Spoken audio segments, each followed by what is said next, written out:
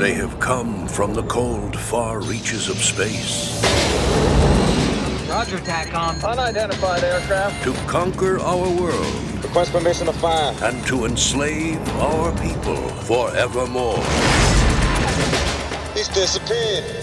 That is, until the Balthark hit the spinning Krynor. Greetings. I seek a techno-industrial complex where I might obtain 2 or 3 semnuts of platinum paste. This time of night, huh? This is the story of 2 aliens, Beldar and Primat. Scrap droid. I have re-radiated leftover starch disc. Ah, pizza. I will enjoy it. Do not sear the top of your neck hole. For them, it was a chance to build a new dream. Where are you from? From France. I come from France. It was a chance to settle into the neighborhood, make a home for themselves. We will ignite our new flame pit and char some mammal flesh for you. And start a new family. I am with Cole. You? I've a young one? But they never lost their appetite for life.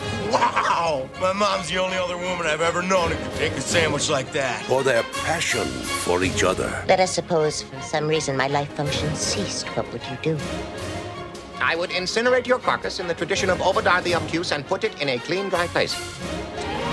Paramount Pictures proudly presents a motion picture. These are great seats. That's heads above the rest. Dan Aykroyd. It is as if you have seized me at the base of my snarklies. Jane Curtin. Tang, the drink the astronauts took to the moon. Astronauts to the moon. Coneheads. Are they from another planet? If they're not, we should nuke France right away. Hello, everyone. Welcome to the Dan Aykroyd podcast, take 2. I am here with my good friend, Will Fordyce. Will, introduce yourself, my friend. Hello, I am the spoken of Will Fordyce. We've tried to record this podcast before. We ran into a bunch of technical difficulty, but I think we have everything under control now. We're going to get this out to you, the listening public. When you're listening to this, listen to it extra hard because we put a lot of effort into getting this out to you. Lots of effort for you, the people who love Dan Aykroyd. It's been 2 hours and we have absolutely nothing done. It's just like the corporate world. So we're on par.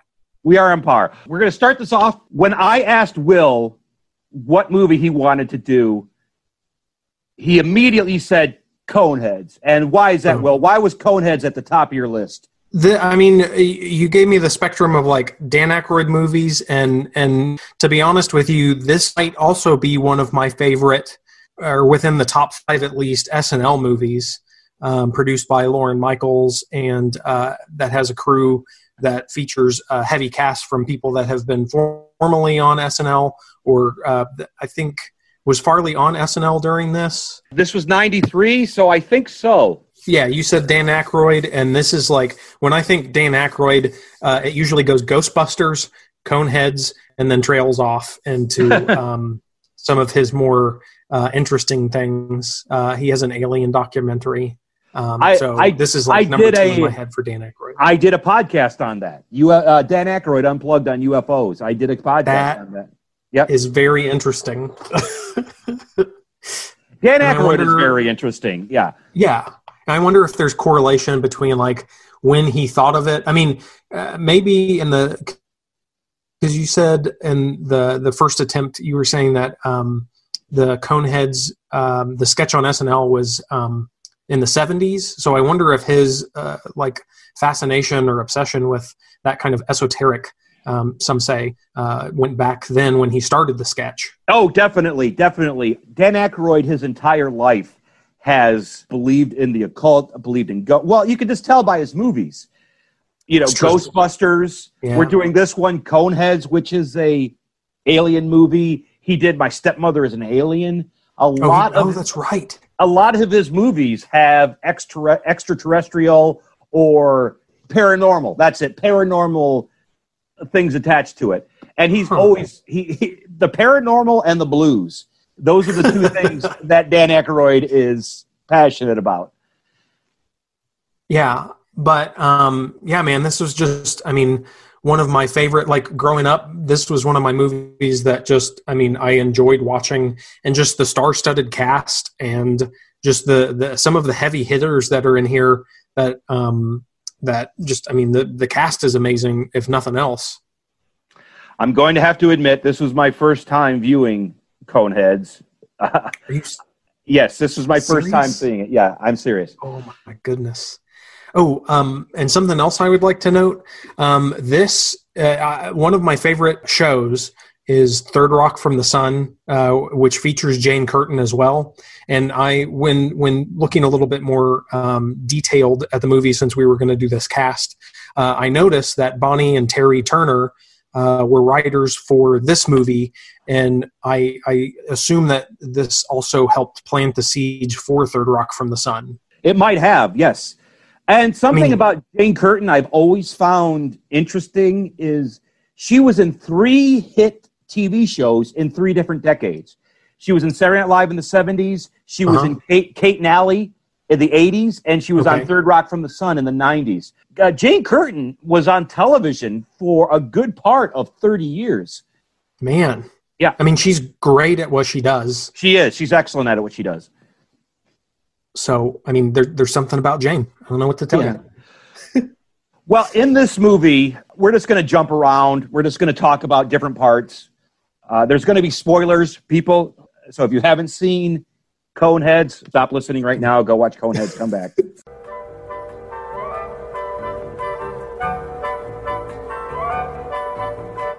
The one thing that Dan Aykroyd is very famously known for, and which I've complimented on and commented on in several of his movies and television shows, is the fast-talking jargon, the pitch man. That's his thing. And he does it as an alien in here. But Jane Curtin is just as good as Dan Aykroyd. She matches him. She matches him, word for word.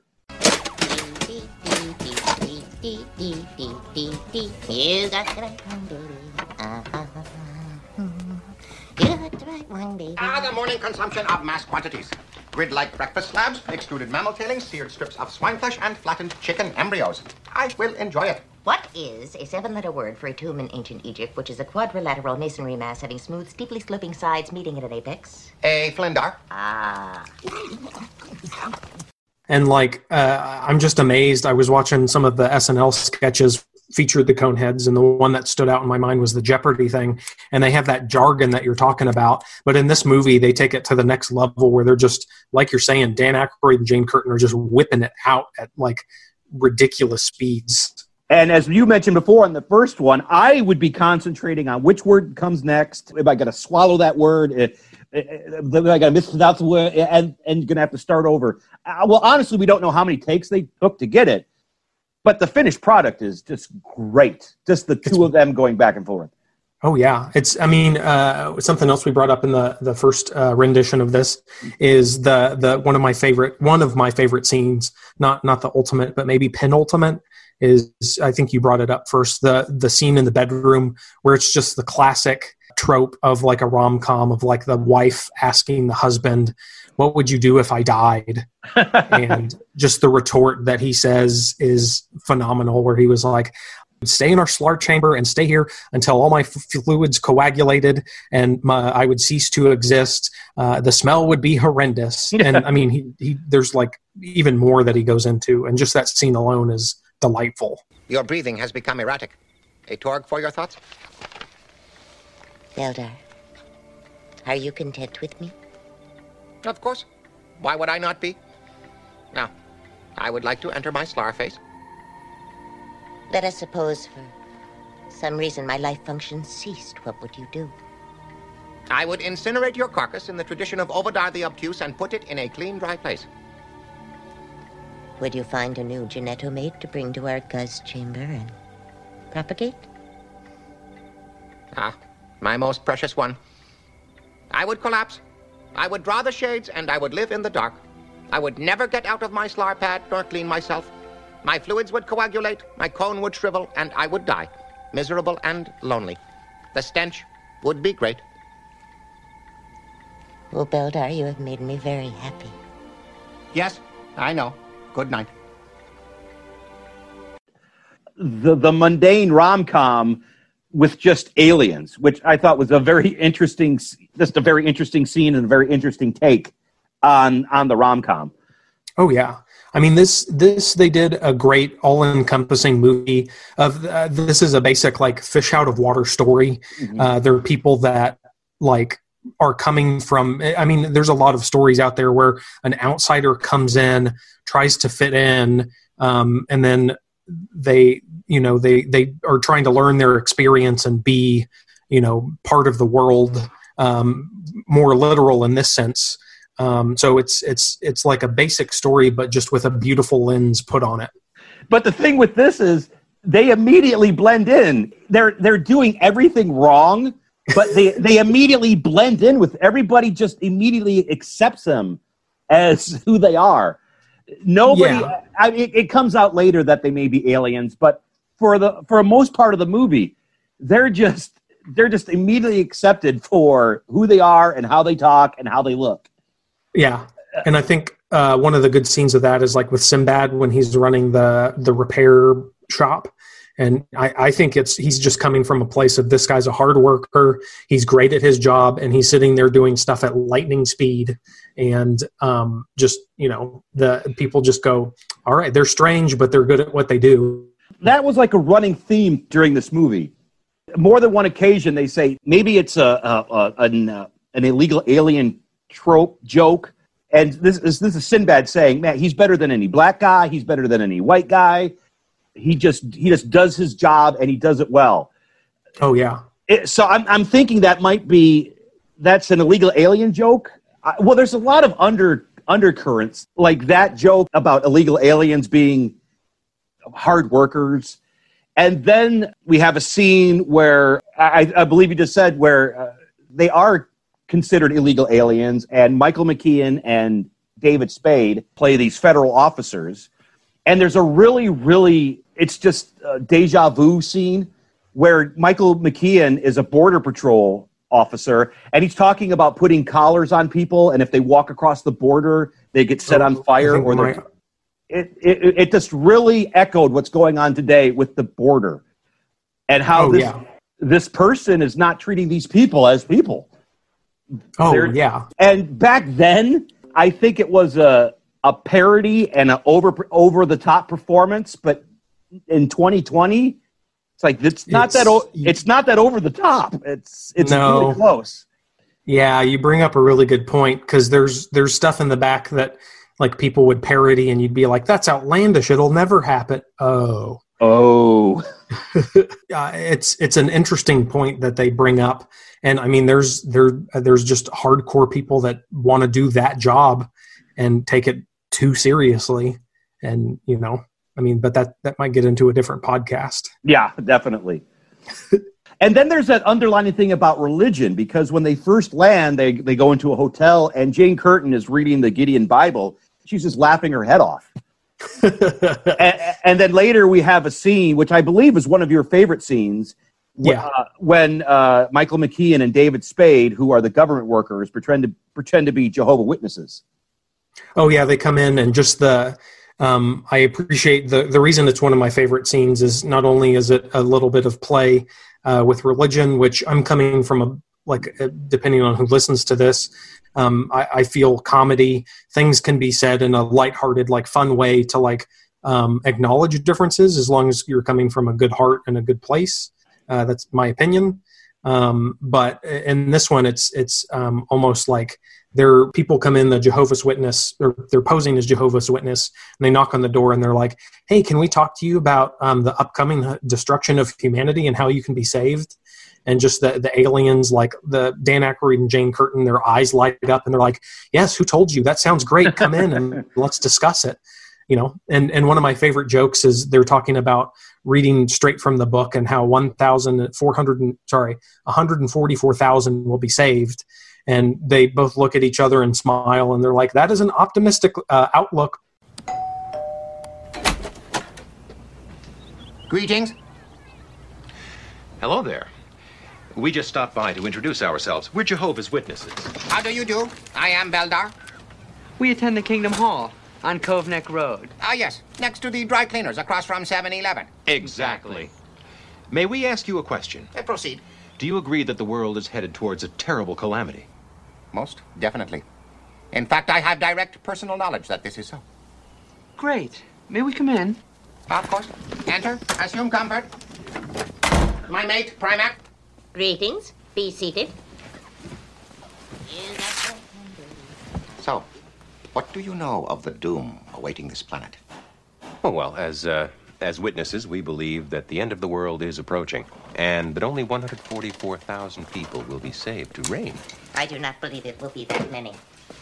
No, the Bible clearly states 144,000 will be saved to reign. That is a very optimistic estimate, considering the primitive weapons the Earth people will use for their defense. You know, and they have a couple of digs at each other like that I just really appreciate.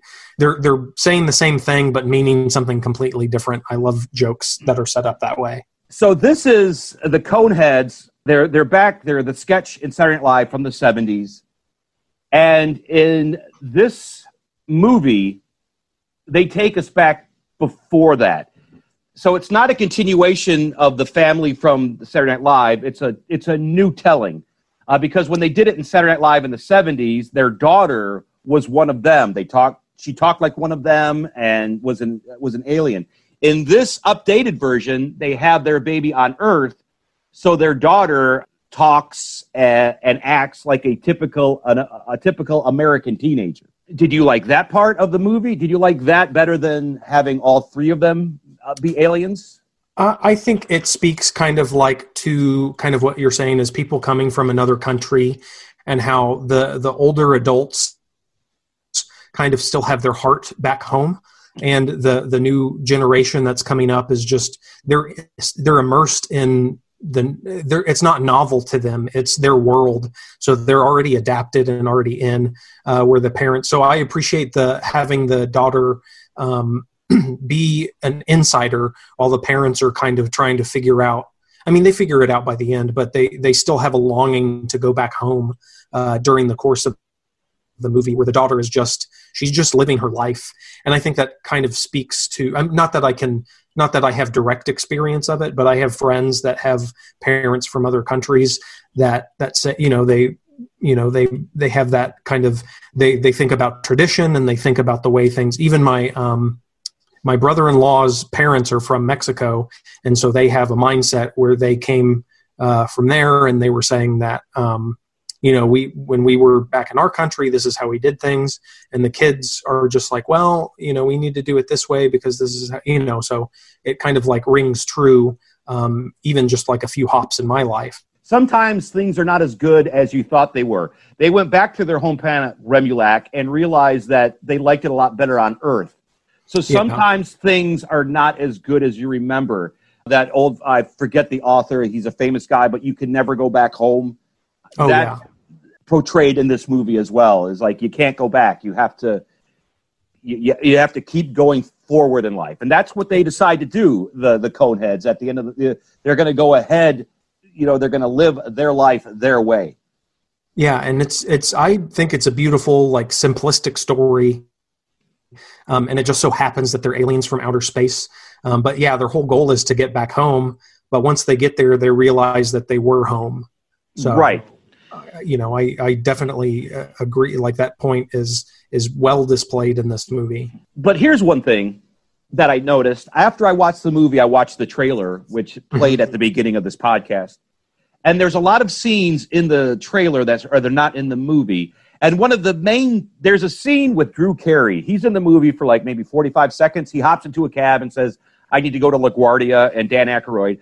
By the way, I need to go on. There are some things which did not age well in this movie. They portray all cab drivers as Indians because Dan Aykroyd is wearing a turban over his cone. And then his boss has a turban. So there was a little bit of stereotypes that did not age well. Do you think that's more just he had a cone head and he was trying to hide it, and it just so happened that, I don't mean to retort against you, but I thought it was just a matter of, they figured out a way he can hide his pointy head. I would agree with that, but he doesn't hide it any other time. That's touche. But anyway, the running gag from even back in the 70s is the Coneheads are from France. Where are you from? We come from France. And since they're retelling the story, there was a scene in the movie where Drew Carey asks him where he's from, and like a French bread truck comes driving past, and he just looks over and he goes, "I come from France." So if you're retelling the Coneheads origin from scratch, and that is a huge part, "I come from France" is a huge part of the Conehead lore, I think you need to have in the movie where that came from. Yeah. Oh, yeah, that would have been a good joke to keep in, but they sometimes budget people, or they'll sit there and have their test groups and go, it doesn't make sense, and so they have a test group that didn't, they don't have a heart in the characters from the 70s. Mm-hmm. You commented on the all-star cast. We brought up Drew Carey, but there is a ton of Saturday Night Live alumni in this movie, past, present. To me, it warmed my heart when I saw, of course, Chris Farley, but also Phil Hartman and Jan Hooks, all of who died way too early. And, of course, Phil Hartman and Chris Farley dying. I don't want to make it sound like their deaths were worse than Jan Hooks, but Chris was an overdose and Phil was murdered. So they violent deaths. That's what I was trying to say. So they died violently. And just to see them interact with each other, just to see them on the screen, in something that they've done, since we know we're not going to get any more of them, that was great. Oh, yeah.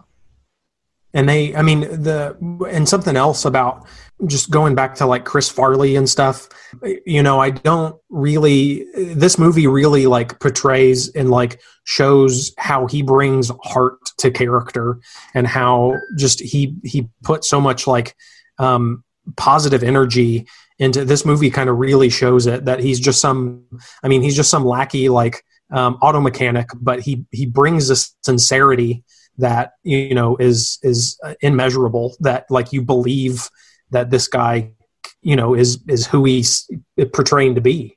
Now this might be just me being an old codger, and the fact that I use the term old codger means I'm an old codger. So Dan Aykroyd's daughter, and this is, I'm not sure of the time frame of the movie, because when they first land, there's people at the Air Force Base watching a Star Trek episode, and I thought, well, it might be a rerun. However, later in the movie, when we go to David Spade's and Michael McKeon's office, you open it up, and there's a picture of Ronald Reagan and George Bush as the president and vice president. And this is present time. So did this movie start in the 60s when they landed and ended in the 80s? I just assume that they had a baby, but I don't think that aliens like have the same gestating period. And that was another thing I was going to comment. You hit the nail on the head with that. So does that mean that this teenage girl is going to be like 10 years older than Chris Farley in 6 months? That's a good point. So there's no real time, because they use time. They say, they'll be picking us up in 15 grab blocks. So seven zerls. 7 zerls. We know what it is in alien time, but we're always off put by how much time has passed in our time. I really don't know what the time frame of is this movie, when it starts, when it stops, what year it is. Maybe it's by design, so you can kind of like place it any day. And like you said, 2020, it fits in this time as well, sadly. Yeah. But it does, because they get shot down, and the very first scene, some of the pacing in the movie is amazing. I really appreciate, not to like shift gears hard, but no, go ahead. They get shot down, and then I'm going back to star-studded cast. Like I have like moment, like just the very first scene, like Michael Richards in, and not to separating the artist from kind of the person. I think he does well as the clerk at the beginning. He does. He's excellent as the befuddled clerk. He plays a good befuddled character. But immediately, like right after that, they get in the hotel, and then he's like, "We need a job." after it. And going back to the phrasing and what they say, I think, what did I write down? The phrasing is like, once the hydrogen droplets cease to fall, I will look for work. And the next scene, he has a job. He's working and doing stuff. And like within the next scene after that, they're pregnant. And just the pacing of this movie is like amazing. They're showing how logical the aliens are. We're strapped here. The next logical step is to get a job. The next logical step is to find housing. Yeah, they're showing how logical the alien minds are. Well, it's just, I mean, it's good writing at the foundation of what it is. Yeah. In fact, one of my favorite shots in the movie is towards the beginning when Sinbad, when Dan Aykroyd comes up to Sinbad and says, it's time for a sustenance break. I'm going to consume my protein and carbo intake. Like, yeah, go take lunch. There's a scene where he's walking from the back to his trailer, and just that weird, I don't know if you recall it, but he's coming down the stairs and they kind of shoot through like a dryer window or a washer window. And it's just a really good shot. And it just made me kind of like, just like aliens and weird and unusual, and just that shot gave that energy off, which I really appreciated. The crux of the movie is Dan Aykroyd and Jane Curtin. They obviously love these characters. They took these characters seriously. If they played these characters any other way than totally straight, the movie would not have been, the characters, the movie, it would never have, not the same. Wouldn't have the same impact. And this is a weird point. I'm sorry, my brain's hopping around too. Perfect. You brought up Michael Richards. He's in this movie. Jason Alexander. He's in this movie. But Julia Louis-Dreyfus is not in this movie, and she was an SNL alumni. Oh, wow. That's interesting, because Jason Alexander wasn't on SNL, was he? No, he wasn't. Okay, so that's peculiar. I wonder how he has the circles and stuff. And then also, one person that I got excited about was Tim Meadows. He's towards the end of the movie, and he was in SNL for a long time. I think him and Kevin Nealon, who's in this movie. Oh yeah, that's right. He was the superior, and that's kind of like, that takes me to the protagonist. First of all, Kevin Nealon does amazing as that character, where he is the slicked back CEO, direct to the point guy. Like, he plays that character flawlessly. But that's kind of interesting that the protagonist, like, he's kind of like doing his job and doing what he needs to do, and climbing the corporate or government ladder in this instance, and he's just doing his job so he can climb the ladder. Because there's a point in the movie where they don't catch the alien, because they're INS. They don't catch the aliens, and then he gets a letter he's getting promoted, and he just disregards it and like, oh, let this case go to the next guy. I don't care. He just drops it. Yeah, you're exactly right. It's bureaucrat 101. This is no longer my problem. But when Kevin Nealon comes in, I appreciate that the whole center of the movie, it brings that guy back and brings the protagonist down, so he has to keep like chasing, what he's doing, and he has to go back and he makes a good bad guy. He's in those Christopher Guest movies. He's one of and of course Lenny and Squiggy, from Laverne and Shirley. You know who else was in this movie, which it was just a split second, was Ellen DeGeneres. She's the swim coach. She's a swim coach. She literally has 10 seconds of screen time. I think this was like a part she had to audition for. I think this was this is well before her talk show, but was she on television at this time? I think it was, I don't recall, but I thought her show was like this is 92? 93. This is 93, so it's probably shot in 92, 93, yeah. So I think this is right before her show. Not that I'm knowledgeable, but I think it's because I remember Ellen being on like in the early 90s to mid 90s.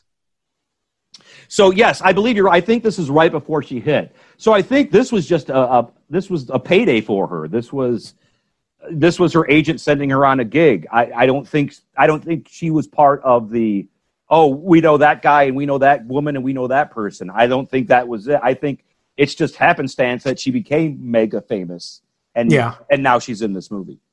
It's kind of fun to go back and watch some of these old movies and just like have your jaw drop and go, wait a minute. Oh my goodness. What a bit part for such a big personality now.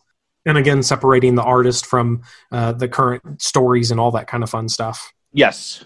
And so if we're on cast one more time, I would like to also point out John Lovitz as the dentist. And yes, I will point him out because he starred as Dan Aykroyd's brother in My Stepmother is an Alien.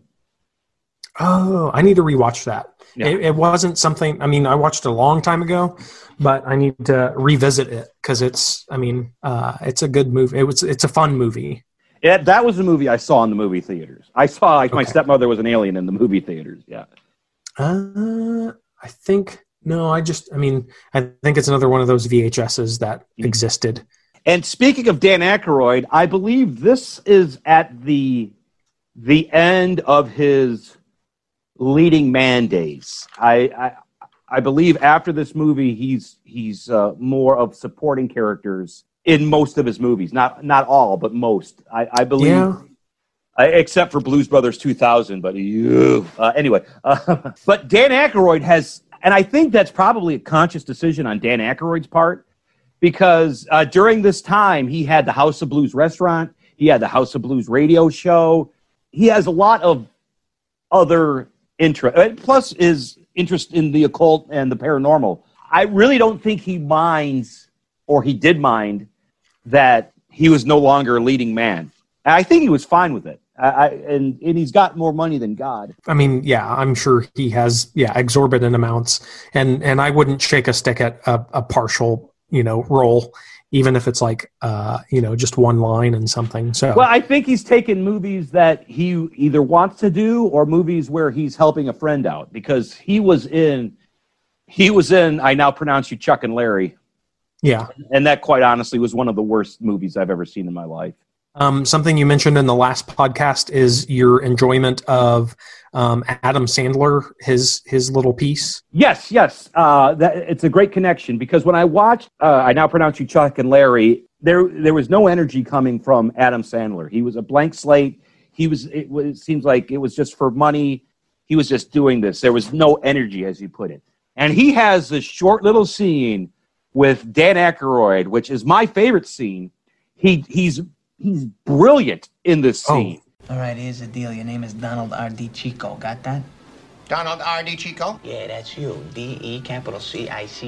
You were born August 11th, 1951 in Brockton, Massachusetts. Brockton, Massachusetts? Oh, it's a lovely town there. And your name is what? Donald R.D. Chico? That's right, you are. It's nice to see you. Your wife's name is Mary Margaret Rowney, born June 26, 1955 in Narragansett, Rhode Island. But you're from where? Brockton, Massachusetts. Hey, my mother's from there. You two were married June 4th, 1975 in Coros, Greece, where you met on a fellowship following your graduation from Hobart College. Hobart College. College. Let's put them together. Hobart College. The man's a wizard.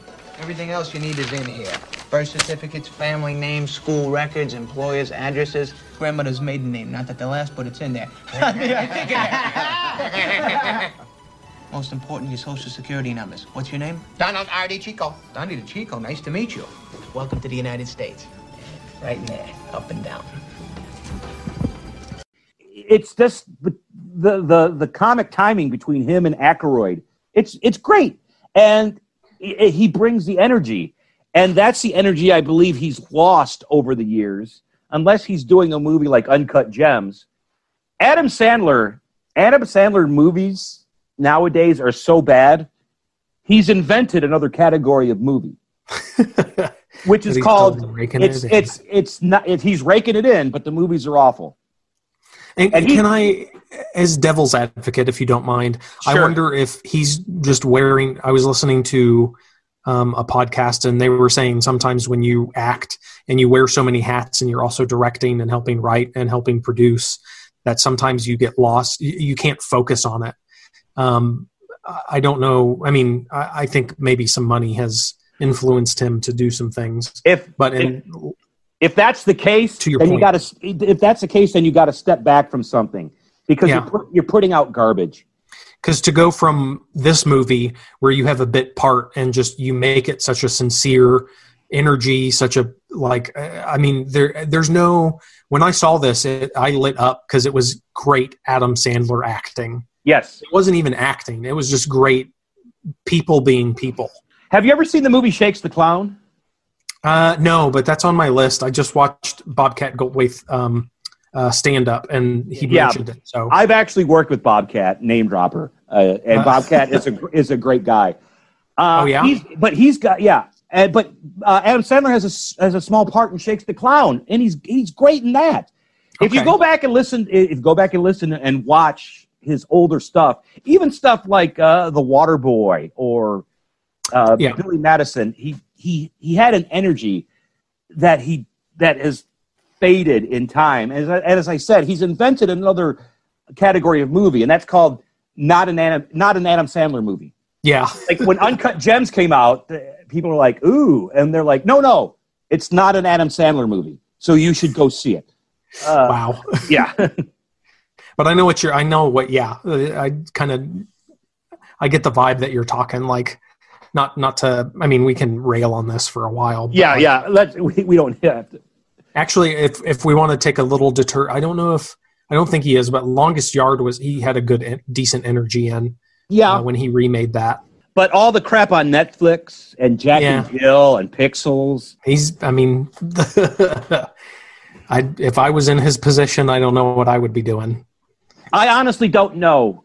It's really weird. I don't know how this became on Adam Sandler, but it's like really weird. He's sort of respected and a joke at the same time in this business, which is really weird. Yeah. But anyway, enough of this. Let's get back to Coneheads. Can I actually, before we go back to Coneheads, I'm interested, and I'm sure your fans are interested in the Bobcat Goldthwait when you worked with him. Do you mind if we delve in that, or would you prefer we not? Tangent alert. Tangent alert. Tangent alert. We can delve into that, sure. I'm just curious. Were you on like a road show with him, or were you? I was his opening act for a couple of stand-up shows, and he couldn't have been a nicer guy. I'll tell this story. I was working with Bobcat, and we were in Indiana, South Bend, Indiana, and we were working a Funny Bone, and the hotel was connected to the club, so all you had to do was walk down from your room. So we were both in this hotel. And like 3 p.m, I get a knock on my door, and I was taking a nap. So I woke up, and I was just wearing boxer shorts, and I opened the door, and this guy he's startled, and he goes, is Bobcat here? And without missing a beat, I turned and I said, honey, it's for you. And then the guy freaks out. He goes, Bobcat had a record signing, and the front desk gave him my room instead of his, and so it was a mix-up. And I'm like, no, dude, it's a joke. That's comedy. He's not here. You got the wrong room. And that story was all about me, nothing to do with Bobcat. It's a brilliant setup. But yes. I mean, the point of the story, like, he's a nice guy, and you had a good time with him. I can't say anything bad about Bobcat. He did a great job. He was very nice to me. We went out to dinner afterwards. Yeah, he treated all good things about Bobcat. I had no problems with him. He treated me like a fellow comic and a person. I wasn't one of these people. I've worked with comics who are assholes, who don't even acknowledge you as a person, let alone a comic. Bobcat was great. Well, I appreciate the tangent. Thank you for sharing the story with me. No problem. Now back to Coneheads. Speaking of comics, Eddie Griffith, yes, is in this movie too. Yeah, he is, and Sinbad. They were both in the same scene together. Oh yeah, I mean, I appreciate them as comics very much. So it was just a who's who of 80s and 90s people in this movie, and I think that has a lot to do with Lorne Michaels. I think people want to work with Lorne Michaels, and I think people want to keep Lorne Michaels happy. Oh yeah, I mean, when he calls and he's running, I mean, it was Lorne Michaels' production, I think. He produced it. Yeah, and so when he says, "Hey, you remember that favor I did for you? Go be in this movie." I don't know the guy, but I'm sure when somebody of that caliber says, "Would you do me a favor?" You acquiesce. You do it, yeah. And probably Dan Aykroyd too. Probably called in a couple of favors as well. I would imagine so. Because I mean, and I've been on some film sets before, and it's to me, it's not to the point of work. I wonder if maybe that's why some people kind of get a little like it becomes where anything you do after enough time eventually like changes and grows a different way. But if a friend says, "Hey, come be in this film," or "Come be in this movie," or "Come have this part." If you had a movie and you called me and said, "Hey, Scott, can you do a day's work?" and I was in a scene with you and we would do the scene, but we got to hang out and goof around. Absolutely. And I'm sure that had a lot to do with getting a lot of these people in this film. Oh, yeah. I don't believe this film was a hit. Now, do you think this film came out too late? I mean, it obviously came out 20 years after the Coneheads went off the air. Do you think this movie was maybe too late on coming out and why it wasn't a big hit? I mean, I don't. What does it get on Rotten Tomatoes? Do we know? I don't know off the top of my head. Let me see. I'm looking it up now, but I was disillusioned if it was a hit or not. I enjoyed it, but sometimes maybe didn't they do a Pat the movie at one point? So I mean. According to Rotten Tomatoes, this got a 35% from critics and a 37% from audience members. So maybe I should vote so that people, I mean, I enjoy the movie. It's a simple movie. I like the movie. It is a simple movie, and I liked it. It's Pat is just stay away from that. I mean, and with that, talk about like when we were saying like this one kind of is timeless. That one is definitely like you can't make some of those jokes today. Definitely not today. Well, and it's not when you're doing insensitive humor and it's not funny. That's just worse. It's like if it's funny, it's just like okay, I can see. And if it's like you said, if it's not coming from a mean place. But when you're doing something, if you're making fun of a group of people or a person or sexuality or anything like that, and it's just not funny, that's like the double nails on the coffin.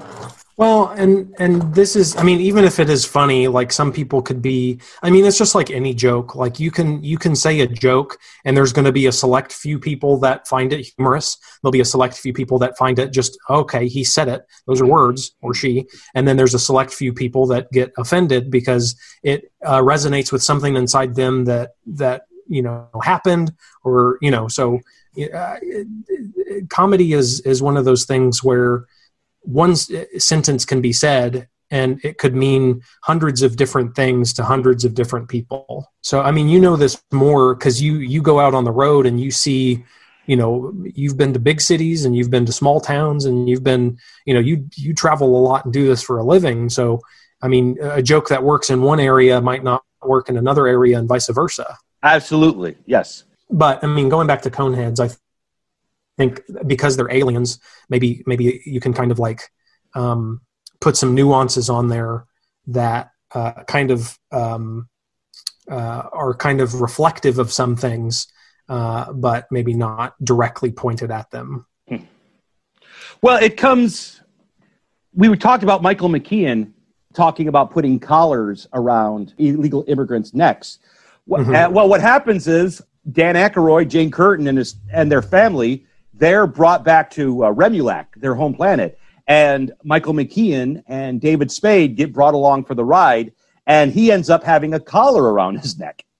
Oh, and not just a collar of like if you pass this area, but like a whole remote control collar of you have no will. Also, a little thing is, so David Spade plays Michael McKean's yes man.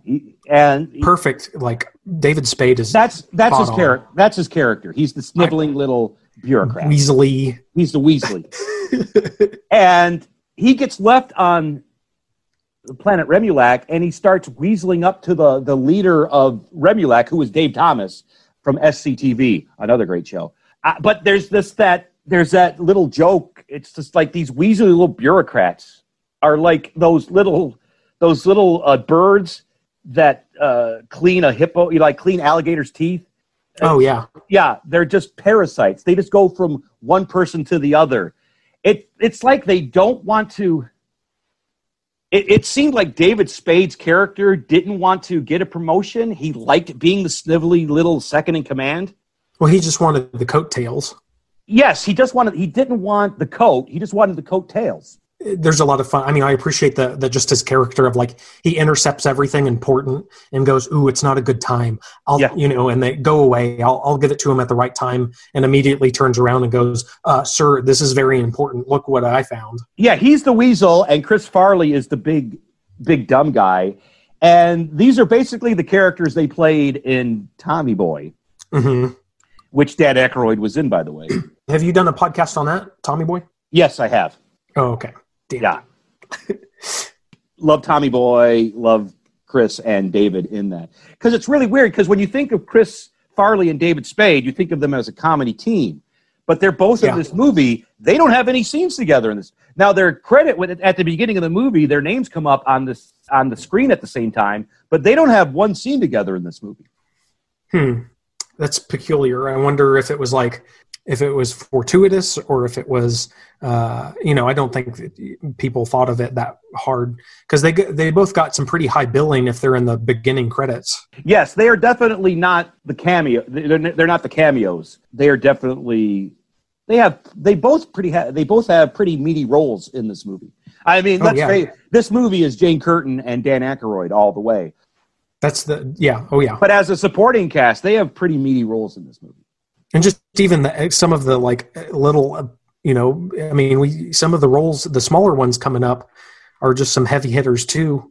So just the whole cast around is, I was excited watching this and reminiscing, because I haven't seen this movie in a while. So just going back and like getting little jolts of like, oh my God, that's Drew Carey. I guess we could do it at a wrap up, but what's your take on the whole movie watching it for the first time? I enjoyed the movie. I liked the weirdness of it. I liked the fact that it was basically just a family drama. A man and the woman trying to raise their daughter correctly, and as you say, they just happen to be aliens. That could be the alternate title of this movie. They just happen to be aliens. They're trying to work out their marital strifes. They just happen to be aliens. They're trying to raise their daughter. They just happen to be aliens. They're trying. Oh yeah. Yeah. I mean, there's even like there's not infidelity, but there's like hints at infidelity where the neighbor's saying, you should be careful at this woman, and she goes and reads Cosmopolitan and tries to seduce her husband and to getting more romantic with her. So, I mean, it's a basic rom-com and they just happen to be aliens. Happen to be aliens. It's only 86 minutes. It's not even an hour and a half. It's a very, very short movie. It's a fast. They get in and they get out, and I appreciate that, because a movie like this, if it goes any longer, then you're going to start getting filler. I think they cut out all the fat, and maybe they cut out too much fat, because I said, there was a couple of scenes that I think that could have, because it's only 86 minutes. So you're telling me you couldn't put that 30-second scene back in, and you'd still come in under 90 minutes. Yeah. They could have had 4 more minutes. Yes. Of just being fish out of water. Like, one of my favorite scenes is towards the beginning when he picks up a whole pack of cigarettes before he phones home and just smokes the entirety of the pack at once. Right. Aliens not understanding simple things. But also understand, and the thing is, he doesn't want to he doesn't want to get in trouble. Just everybody on, it's like he fucked up, and he doesn't want to talk to his boss. How many times has that happened to us in real life? Oh yeah, that's a good point. Like, I didn't even think of it in that paradigm, but that's a brilliant point. Like, he's pacing back and forth because he has to tell them that they got hit and crash landed on a planet right before they find out that they're going to have to be on the planet for multiple Zerls. So it's a lot of humanity for aliens. Also, if you notice, it's very, very subtle. When the plane is when their spaceship is crashing at the beginning, you just hear Jane Curtin doing that back. Well, turn on the cloaking device, like she's doing the backseat driving. Well, turn on the cloaking device. You should have done it. I know. It's the equivalent. Yeah. It's the equivalent of you should have turned right. Now, it's that's exactly what beautiful. And it's not overdone. It's very, very subtle. Well, that's the beauty of this. That's why I appreciate it and would have given it more than 33%. Is just the subtle shifts of the reality versus what it would be if there was just one thing changed. Yeah, exactly. I would recommend this movie. I would say it's a feel-good movie. I'm the kind of guy I get a kick out, like you, I believe. It's like, oh, there's so-and-so, there's so-and-so, there's so-and-so. I get a kick out of that. Everybody does a good job in this movie. It's like most of the original cast is there, except for, John and Gilda.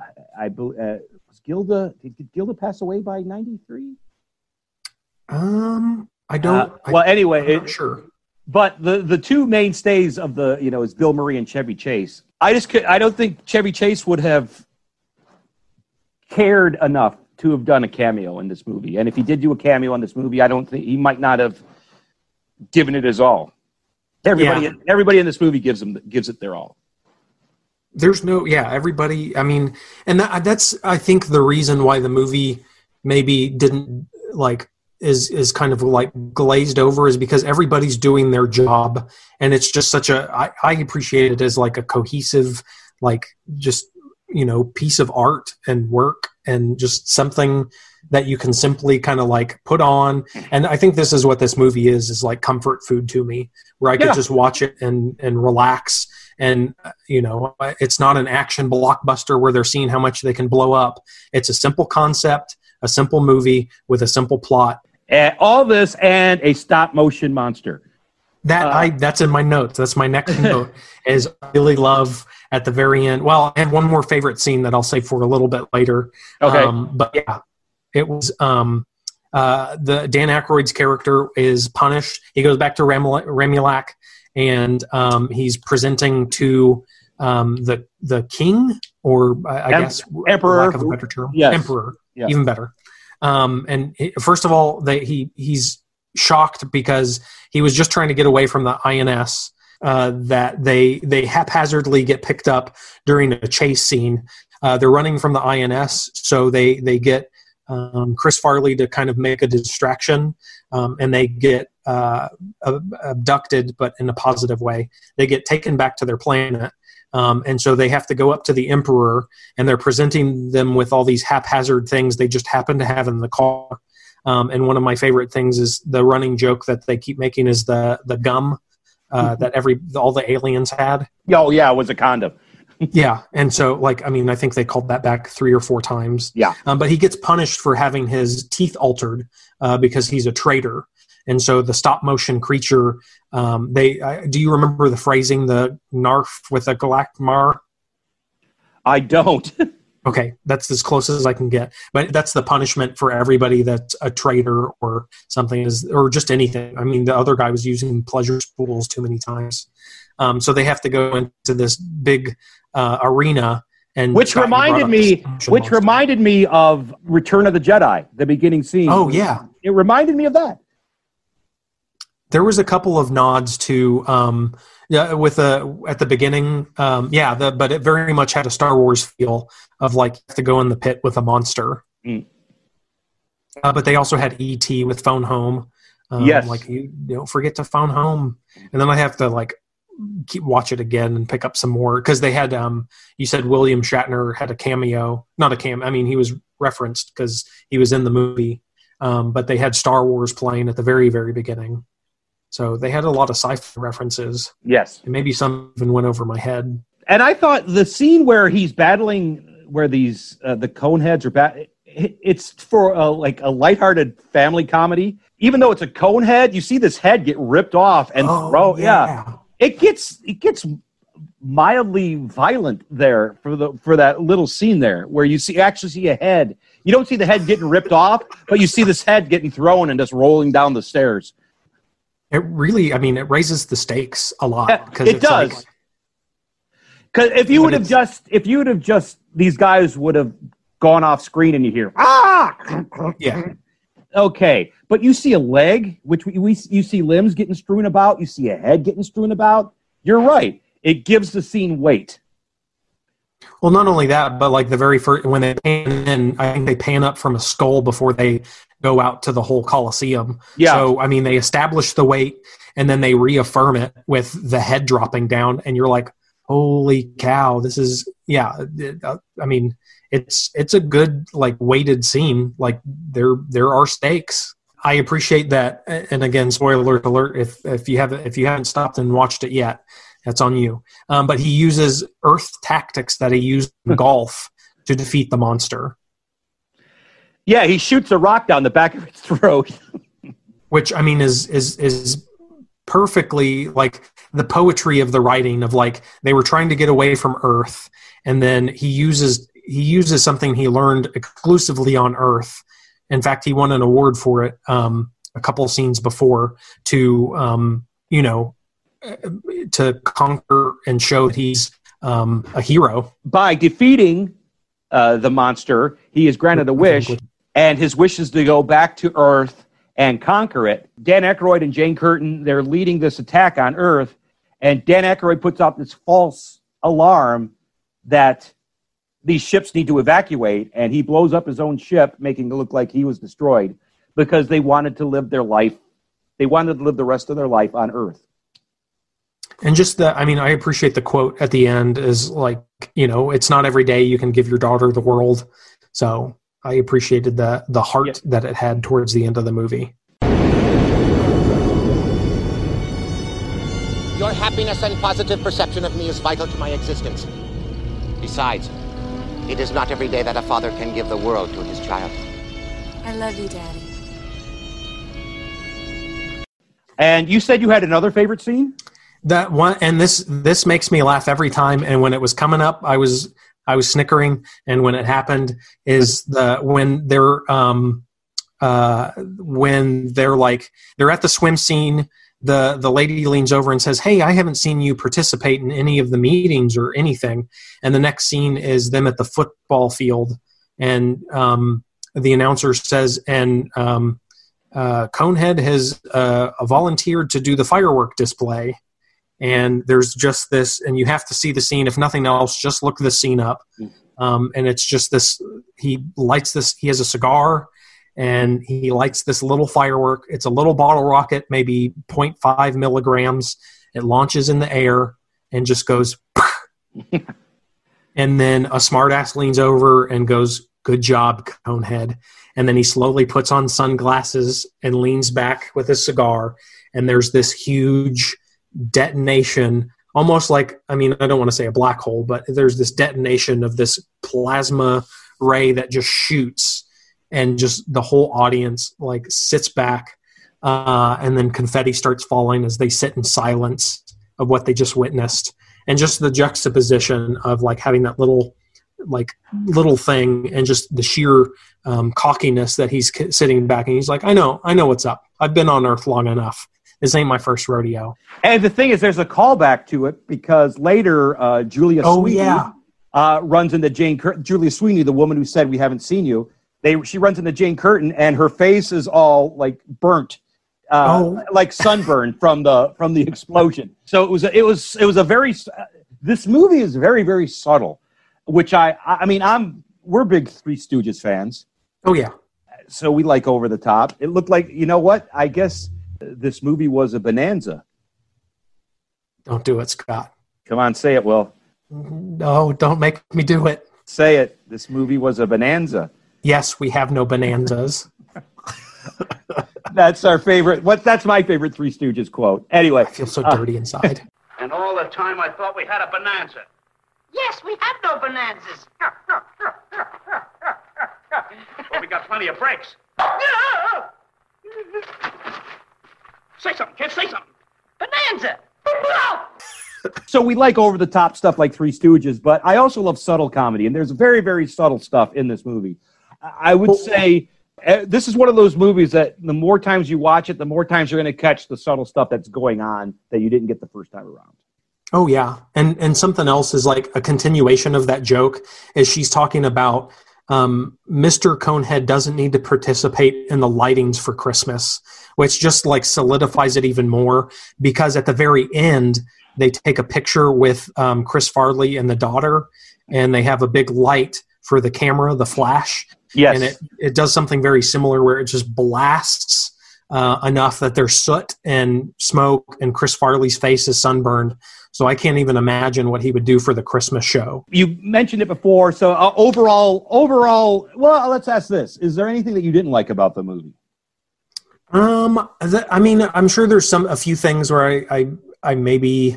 But there's nothing really big. It's just like, I mean, I'm a simple-minded person, so if there's something I don't like, I'm not going to harp on it, and my brain glosses over it, and I try to find, like there's a lot of subtlety to this movie, that, like you were saying, and just, I mean, simplicity to it. It's a feel-good movie for me, so even if there is some, I'm trying to think if there is anything. Do you have anything in mind while I'm contemplating? No, not really. I thought, like I said, this movie is about 86 minutes. I have a phrase that I use in my reviews.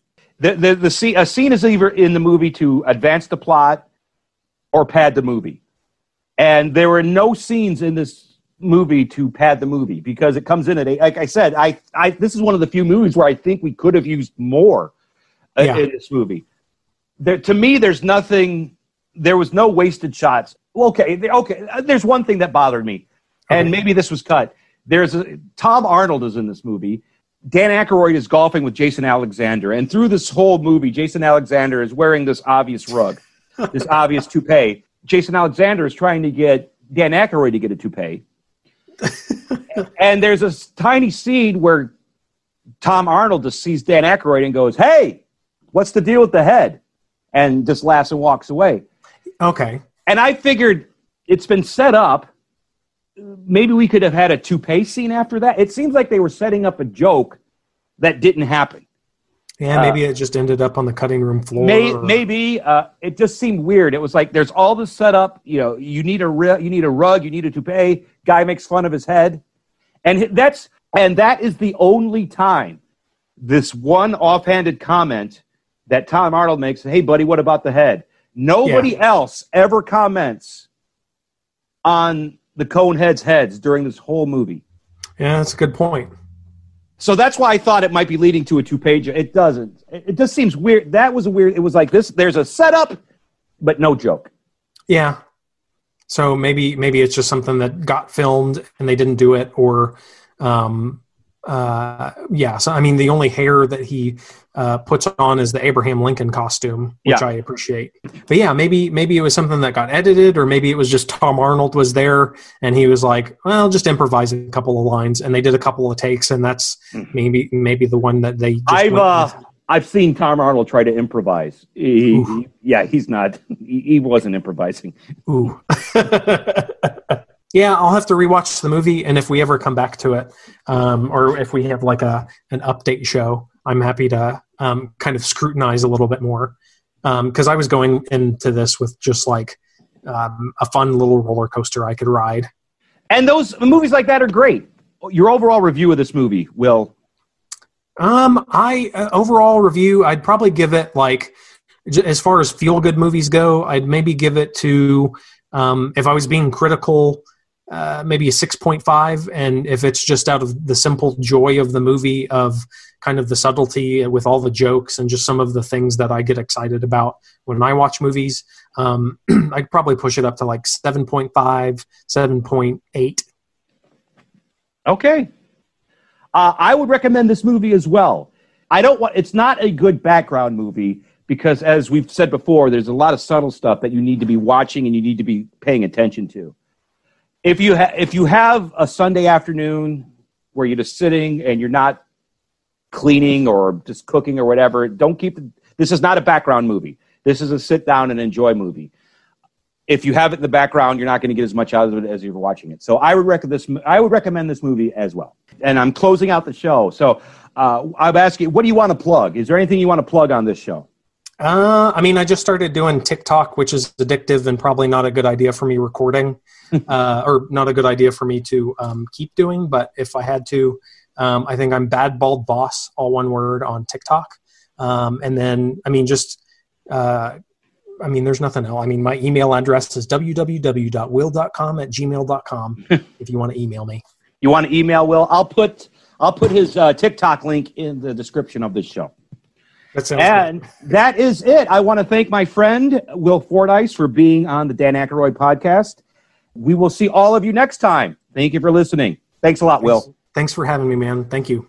To support this podcast, please go to www.patreon.com/Scott White and give what you're able.